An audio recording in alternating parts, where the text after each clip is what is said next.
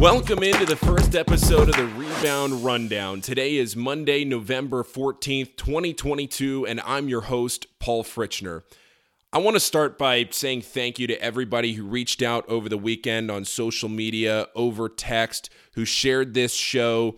The subscription numbers are great already. I'm so excited to get this off the ground and work on this project throughout the college basketball season. If you enjoy it, leave a rating, and then in the review, tell me what you like, what you want to hear more of. Share this show around to your friends, your family, people in the Cincinnati area. I really appreciate it.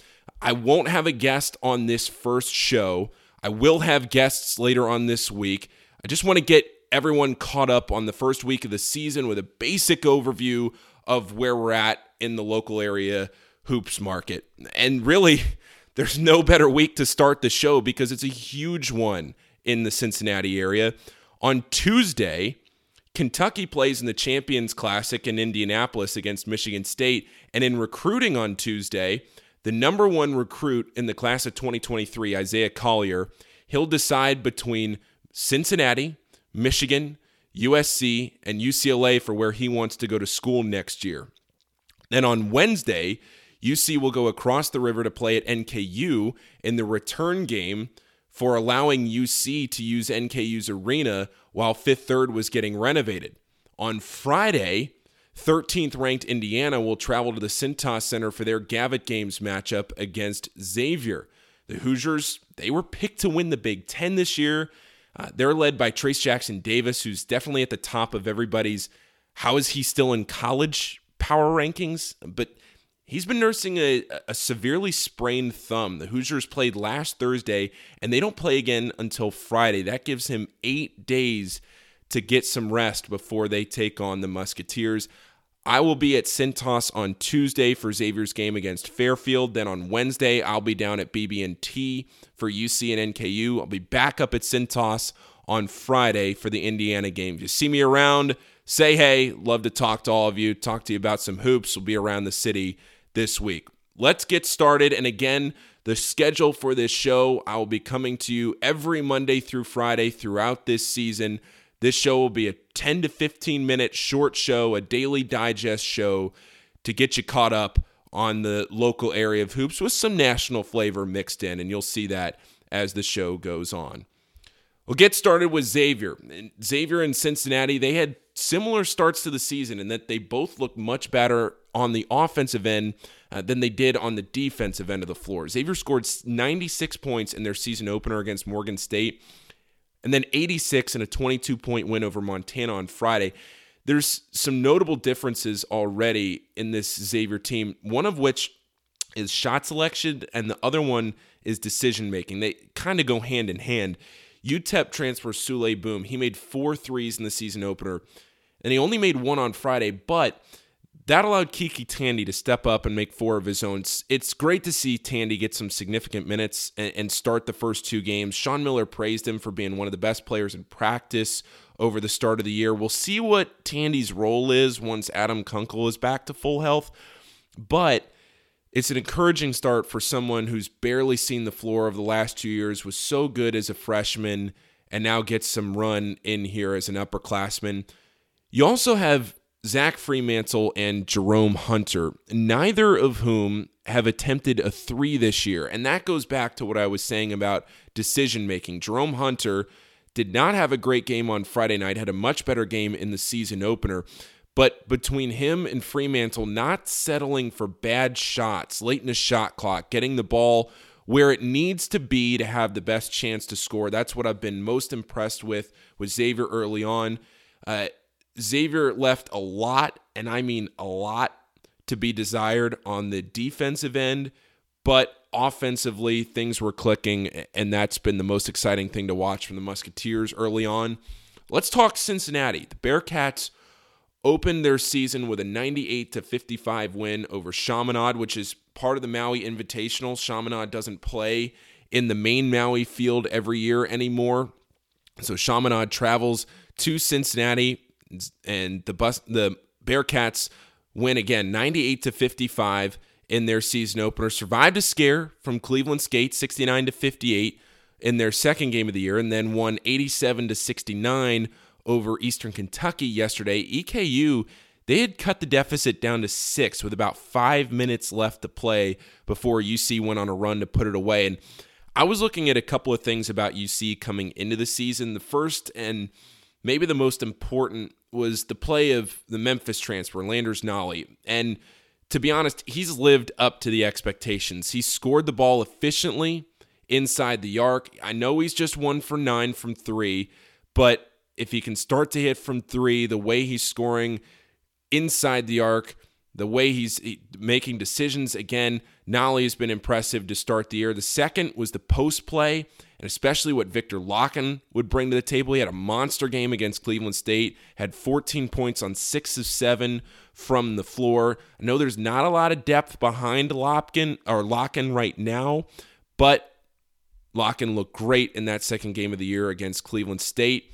And the best player for UC overall this year, without a doubt, it's been David DeJulius. He poured in 24 in the season opener, had 18 against Cleveland State, that had 22 more against Eastern Kentucky. He's made at least 2 threes in each of the first 2 games. And he's been a lot of fun to watch alongside Landers Nolley. Then you have Jarrett Hensley, too, had a nice game on Sunday against EKU, had 11 of his own. UC, again, like I said, just like Xavier, some question marks defensively, but with Landers Nolley and DeJulius out there running the point, Bearcats looking good from guard play early on. Now we go across the river to NKU, where the Norse opened their season with a 22-point loss to Kent State. Vegas had this as a toss-up game, and things just went flat for NKU at home against a really good team out of the MAC who frankly might end up being one of the best teams on NKU's schedule when all is said and done. NKU really struggled to shoot the ball, and Marquez Warwick only scored 6, and that's just not going to get it done. That's not a recipe for success for the Norse. On the other side, though, Kent State, they had last year's MAC Player of the Year, Sincere Carey. And Carey scored 20 points in that game.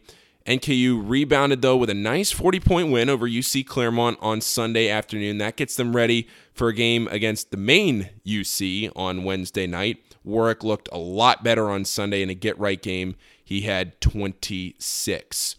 Going up to Dayton, the 24th-ranked Dayton Flyers. They start their season 2-0, began the year with a 73-46 win over 349th-ranked Lindenwood, before then beating a much better SMU team 74-62 on Friday. And to me, the early standout is Deron Holmes. He's 6'10". He is a monster. Had 20 points, 7 rebounds, 3 assists, and 5 blocks against the Mustangs. Down to Lexington we go, where the Wildcats are 2-0. And for as much time as we could spend talking about the potential of this Kentucky team this year, I want to spend some time talking about C.J. Frederick, the local product out of Covington Catholic. He transferred to UK from Iowa, but he was hurt all of last season, didn't play at all.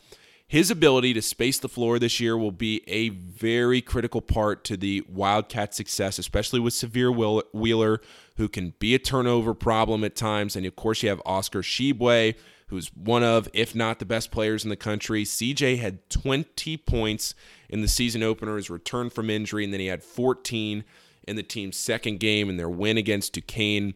Love to see that out of CJ Frederick. Love to see that production and the ability to shoot the ball, picking up where he left off.